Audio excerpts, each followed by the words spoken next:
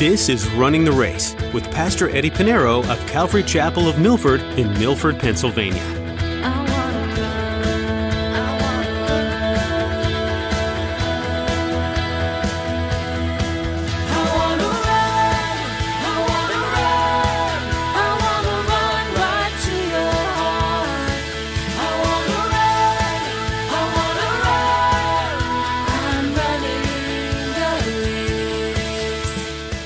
Men who lead God's people must lead in prayer, and that also goes for the home.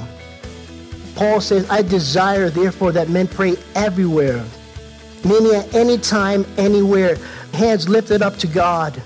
And the emphasis here is not so much the posture of prayer, because we can pray to the Lord sitting down.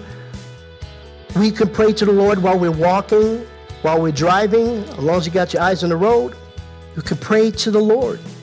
All too often, men in the home go about with the drudgery of the day, all the while neglecting one of the most important steps. If men want to lead their families well, they need to spend time on their knees in prayer.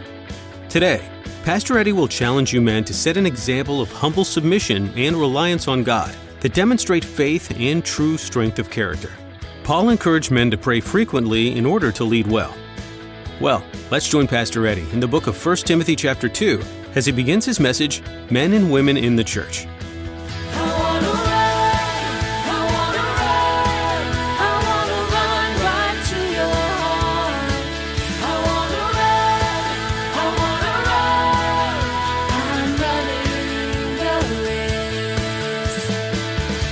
First Timothy chapter 2.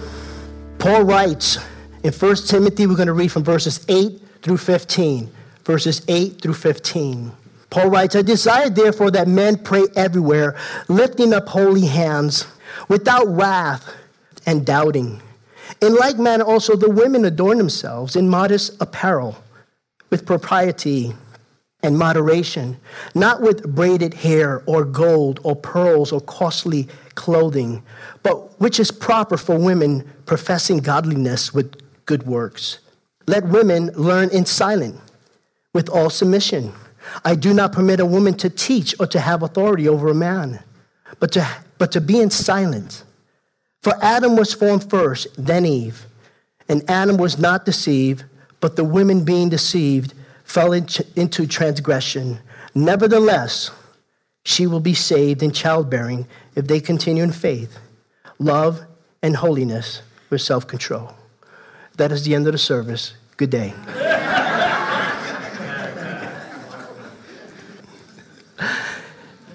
Now, the part before us is, without doubt, controversial. But it's not controversial because of the Holy Spirit. It's controversial because of our culture, because of man's interpretation of Scripture. And this is why we study the Word of God, verse by verse, chapter by chapter, book by book. We speak on things that people disregard or look over. And we find ourselves in a passage that's very controversial. But some people, it's going to be a lot of elbow ministry. Guys, pay attention. But here's the thing. Well, we looked at verses 1 through 7 of chapter 2, where the Apostle Paul calls us to pray for all people. We are to pray for kings, priests, kings and presidents, elected officials, and all who are in authority, all law enforcement officials and judges. And we're no help if we complain about the elected officials if we're not praying for them. If anything, the church should be praying for our elected officials. We're so divided in this world because of this, but we need to pray for all. Now, Paul continues on in his letter to Timothy. Remember, the church of Ephesus, there were false teachers that were deceiving people in other doctrines. And many have went strayed away from the faith because of false teachings. They were teaching fables and teaching endless genealogies, saying, oh, well, I'm from the tribe of Judah, I'm from the tribe of Levi. And obviously, when they start speaking in that fashion, who's the next one in line to be a deacon? Not the one that said, well, I come from a line of prisoners. My father, my grandfather, my great-great-grandfather, all in prison. Who's going to get the role? And Paul said these are things that are divided the church and has caused disputes. But there's other areas in the church in which Paul needed to address. That is the reason why Paul addressed this.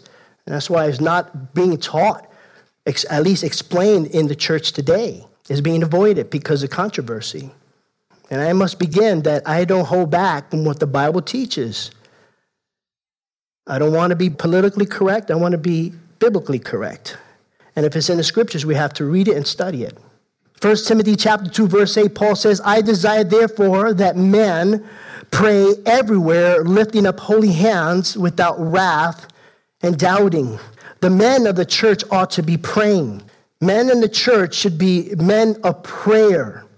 In our last study, Paul wrote that we, in plural, so speaking of all, men and women, all Christians, all believers, we ought to pray for kings and all who are in authority. Here, Paul is directly speaking to the men in the church. Men should be men of prayer. It's usually the women. It's usually the women that have no problem gathering together to pray. Men are the last if they do come. Praise God that we do have a group of men in our prayer services every Wednesday night. And this applies to all men in the church, whether you serve in the church or whether you do not serve in the church. We are called to pray.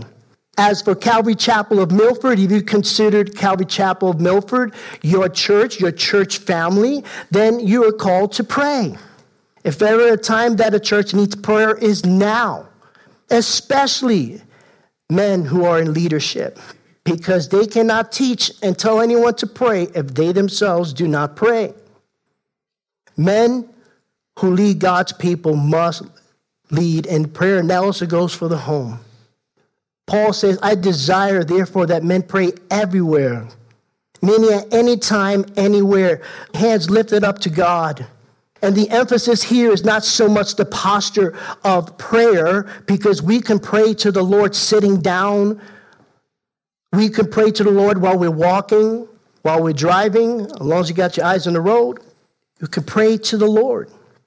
Remember that the church of Jesus Christ was birthed out back in Acts chapter 1, not in a temple, but in a residential area, an upper room.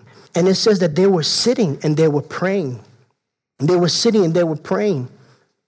And if you want to consider the position to pray, I suggest you do not pray while you're laying down on bed. Because the Holy Spirit could interpret any language known to man, but not snoring. You will fall asleep, trust me. I've tried it. That's why I get up. I either sit up on my bed, get on my knees, or I go to my room where I study, and I'll sit there and I'll pray. Because I know that if I lay down, the snoring would kick in. Now, it's not so much the physical posture in which we pray, but Paul's emphasis here is of a pure heart, to have the right heart. Because he goes on to say, I desire, therefore, that men pray everywhere, lifting up holy hands without wrath and doubting. Do you know that broken relationships, now listen, broken relationship can affect one's ability to pray. Broken relations can affect one's ability to pray and affects the prayer. Jesus even tells us this in Matthew chapter 5, verses 22 to 24. Jesus said, but I say to you, that whoever is angry with his brother without cause shall be in danger of judgment. And whoever calls his brother Raka, that's another word for moron, and we use that a lot when we drive, don't we? It's dangerous. Shall be in danger of the council. But whoever says you fool shall be in danger of hell and fire, because it's the heart. Therefore, if you bring your gifts to the altar and there remember that your brother has something against you, this is what you do before you go to prayer. Leave your gift there before the altar and go your way. First, be reconciled to your brother and then come and offer your gifts. And this is what Jesus, this is in red letters in your Bible. He tells us we need to reconcile one another before we bring our gifts. And before we come to the Lord with lifted hands, reconcile with your brother. He said, men pray everywhere, lifting up holy hands without wrath and doubting. We're to pray believing God's will be done. Not your will, God's will. You know, we always have a way of telling God how to do things, don't we? Your will. Jesus went to the cross in the Garden of Gethsemane. He said, Lord, not my will, but your will be done. And the scripture tells us in Hebrew, for without faith, it's impossible to please him. Is it possible to please? So when we pray without wrath, without doubt, now listen, men everywhere, especially at home, why are there problems at home within the family and in the household? Because the men in the house are not being men. And one part of that, being a leader in your house, is to pray. And you can't tell your children, and show your children, you can't tell your children to pray if you yourself don't pray. They follow by example. And you need to lead, so you need to pray. You heard that saying, a family that prays together stays together. And it's the truth. Pray together. Now notice Paul did not tell the women to pray. Of course, again, women love to pray. They love to pray. There's not a problem there. It's the men. As a matter of fact, you find that there are prayer circles. Most of them are women. And some of the prayer circles, be careful, because it's only for people that you like, you want to pray with, and it sometimes becomes gossip, right? I remember when I walk around, I have my own prayer circle, and it's me walking around the lake in my community, 3 hours. That's my prayer circle. Sometimes I take a walk and I start praying that whole time, 3 miles, just talking to the Lord. But women have no problem with prayer, so men pray everywhere. Now, verse 9, he says, in like manner also, that is with the right heart, that is, ladies, when you come to the house, in like manner, the women adore themselves in modest apparel with propriety and moderation, not with braided hair or gold or pearls or costly clothing. Now, this is important how to interpret this, because this is where people start misinterpreting what the Bible says, especially here when it comes to women in the house of God or in church or leadership role. Because they'll use this word and say, well, let me give you the definition. The word women here is the word gune, and that is in the Greek.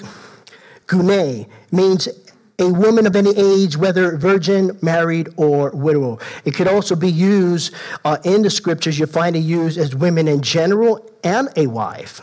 But they say, yeah, you see, it's a wife. So it's talking about a wife in the church. No. Because I give you 3 reasons. And, you have many liberal scholars who say, yeah, this is referring to wives. No, it's not talking about wives. It's talking about not women in the church, women in the home, but women in the church. And here are 3 reasons why. Number 1, as it is with the English word, in English, we use a word that has a variety of meanings. An English word can have a variety of meaning to it. If I say the word apple, some of you are hungry, you think about a fruit. Or you think about New York City. Or you think about a computer, or you think about the pupil of one's eye. The word gune is used as wife and in general. As a matter of fact, my second reason is this. In the New Testament, the Greek word gune, where the word women is referred to in general, is mentioned 92 times. 92 times in the New Testament, where it's referring to women in general. However, 92 times when it's referred to wives. 92 times when referred to wives, but 129 times when it's referring to women in general. But the third reason is context. Context. You got to read it in context. When somebody used the word apple, you have to understand what they're referring to, but the only way is you listen to their words, listen to their sentence or the paragraph. Inductive Bible study, whenever you study the scriptures, you must read it and study the context, and context is king. And so Paul is referring here to wives. Paul is not referring to wives, but is referring to women in general. Okay? So we'll see that more clearly when we get to verses 11 and 10. In fact, when we get to chapter 3 of verse 15, Paul writes this in 1 Timothy chapter 3, verse 15, but if I am delayed, I write so that you may know how you ought to conduct yourselves in the house of God, which is the church of the living God, the pillar and ground of truth. Remember, the reason why Paul is writing this letter is to clear up the disturbance that took place in Ephesus, the false teachings, and, all other issues as we have before us. So gune, it's talking about gune. Verse 9, in like manner also, with a pure heart, women, number 1, here it is, Adorn yourself. Adorn. Now, the word adorn, ladies, you're going to like this, is the Greek word kosmeo. The Greek word kosmeo. And it means to put in order, to arrange, to make ready, to prepare. So, ladies, you can actually say that buying cosmetic and putting on cosmetic is biblical. So if your husband gets mad, why you buy so much? It's biblical. I came from a legalistic Pentecostal church where women were forbidden to wear any kind of makeup or jewelry. You couldn't use eyeliner, blush, nothing. They weren't even allowed to cut their hair. That's the kind of church I was raised up in. Now, obviously, that didn't affect me. Well, for men, we couldn't have a beard. They say having a beard wasn't, you couldn't have a beard because for them it was unclean. I said, but Jesus had a beard. And that's why I had a problem in that church when I was a kid. They never answered my questions. It wasn't based on the scriptures, their practices. But women, adorn yourself. How women are to adorn yourself, he says, in modest apparel, with propriety and in moderation. So in modern apparel, and that is to dress and wear decently, and you wear clothes that are decent, appropriate clothing. With propriety, meaning to avoid anything that would cause shame. Cause shame. Moderation means that a woman will be moderate in her dress. Although we live in a time and a culture where both women and men have absolutely no shame in the way they dress. And you know that. You try to avoid your kids from watching people and how they dress. Sometimes you have to turn off the TV, and I thank God I don't watch too much TV anymore. Very, very seldom. Judy and I say, hey, let's just watch a movie, but that's about it. Just so much stuff that is shameful. And it continues on. And this generation will go on to say, well, in your day, you people dress this way. And I could probably go on and say, well, in my father's day, my parents' time, they dressed like that, and it was considered inappropriate. And they could keep on going back. However, where does it stop? Where does it stop? Here, Paul is speaking to women. That's because women in general, they love to dress well and look good. That's how it was in Paul's day. That's why Paul is writing this. If it wasn't an issue, Paul would not have mentioned this, but he's addressing this because this was a problem back then, as it is in the church today. Women love to dress. I mean, that's to come when we go shopping. I just hate it. Every time there's like 5 or 20 stores for every one store for men. There are boutiques all over the place. And where's the men's stores, Like you could go down in town, you find some clothing shops for women. Very seldom you find anything for men. Men, Walmart. The Walmart section. Yeah, they have one. I think ShopRite is starting to, and that's how it is for guys. And I hate it because, with women, it's such a selection. Guys like maybe 2 pairs of shoes. Women, it's like 20 in each color, each style. And that's because women love to dress, and that's great. That's how it was from the beginning of time, even in Paul's day. So here, Paul is saying that, Christian women and the woman of God should adorn herself and how she is to dress in modest apparel with propriety and in moderation, especially in the church. He's talking about the church. Ultimately, and this goes for both men and women, we should be careful in the way we dress. We should. We live in a world that don't care. I don't care what anybody, I dress for myself. I buy the clothes. I don't care what but according for the Christian, that is, the world may have that attitude, but as believers, we shouldn't. There are many reasons why. We need to be careful in how we dress, both men and women, because the way you dress can cause someone else to stumble. Paul says this in Romans chapter 14, verse 13. He says, so let's stop condemning each other. Decide instead to live in such a way that you will not cause another believer to stumble and fall. He goes on to say in 1 Corinthians chapter 8, verse 9, but beware lest somehow this liberty of yours, we have this liberty in Christ, become a stumbling block to those who are weak. So we need to be careful. You can cause a brother and sister to stumble and sin and fall because of the way you dress. And And if you do that, not only if that person who looks at you inappropriately, sexually, Jesus said if you committed adultery in your heart, you already committed adultery, right? But according to Scripture, you also sin before God. Are you your brother's keeper? Absolutely. We take care for everyone around us. So if a person looks at you in an inappropriate way because the way you dress, you can't say, well, that's his problem. No, it's yours too, because you caused them to sin. So we need to be careful and be considerate of others. You know, there are people who just, okay, you're young, you want to show off what you have, but we all know it's not going to last for too long. Right? It's not going to last. You're not going to have the same shape you have. It's a shame what some of these celebrities are doing, causing people to sin. It's sad. If you're happy with your body, your figure, you know, hey, show it off to yourself in the mirror. And if you're married, show it off to your spouse. Show it off to your spouse. Because while we're on the subject, wives, your body does not belong to you, it belongs to your husband. In the same way, husbands, your body does not belong to you, it belongs to your wife. That's what the Bible says. 1 Corinthians chapter 7, verse 4. The wife does not have authority over her own body, but the husband does. And likewise, the husband does not have authority over his body, but the wife does. And it's a beautiful picture because we look at authority, you have to submit to authority. There's something with the attitude of man that we don't like to submit to anything. We hear the word authority. It doesn't matter who has it. We just hate it. It's the truth. And that's why there's rebellion. That's why Satan rebelled. That's why we become a rebellious culture. Lawlessness is because anything with the word authority, you know, we overlook it and, you know, and we miss the point. This is a beautiful verse for husbands and wives. It's to say, hey, they're to take care of each other. And so it's important. And I'm speaking to married couples. I'm not talking about unmarried couples, you know.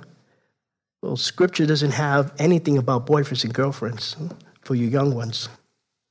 There's nothing in the Scriptures that talks about boyfriends and girlfriends and how you to have a boyfriend or girlfriend. It's courting.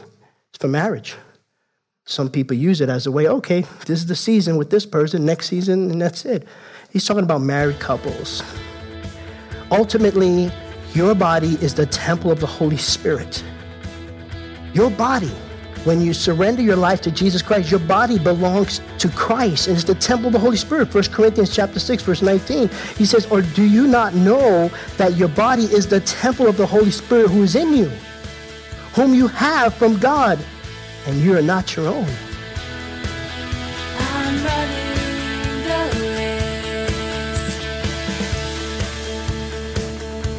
race. You've been listening to Running the Race with Pastor Eddie. We've been looking at some useful and practical advice that the Apostle Paul wrote to Timothy.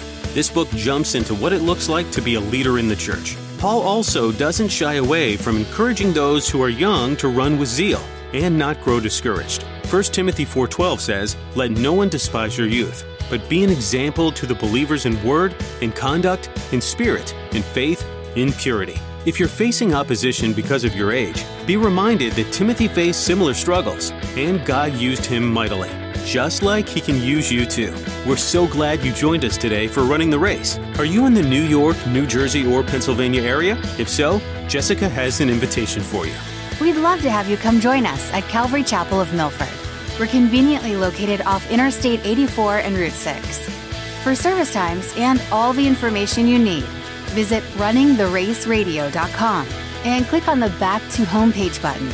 While you're there, you can listen to this teaching again or explore more messages from Pastor Eddie. Again, that website is runningtheraceradio.com. Thanks, Jessica. On our website, we also have some helpful resources to assist you in what you're learning or how you're studying the Bible. Just click on the Study Helps tab at runningtheraceradio.com. We're so glad you tuned in today, and we look forward to the next edition in the book of 1 Timothy on Running the Race.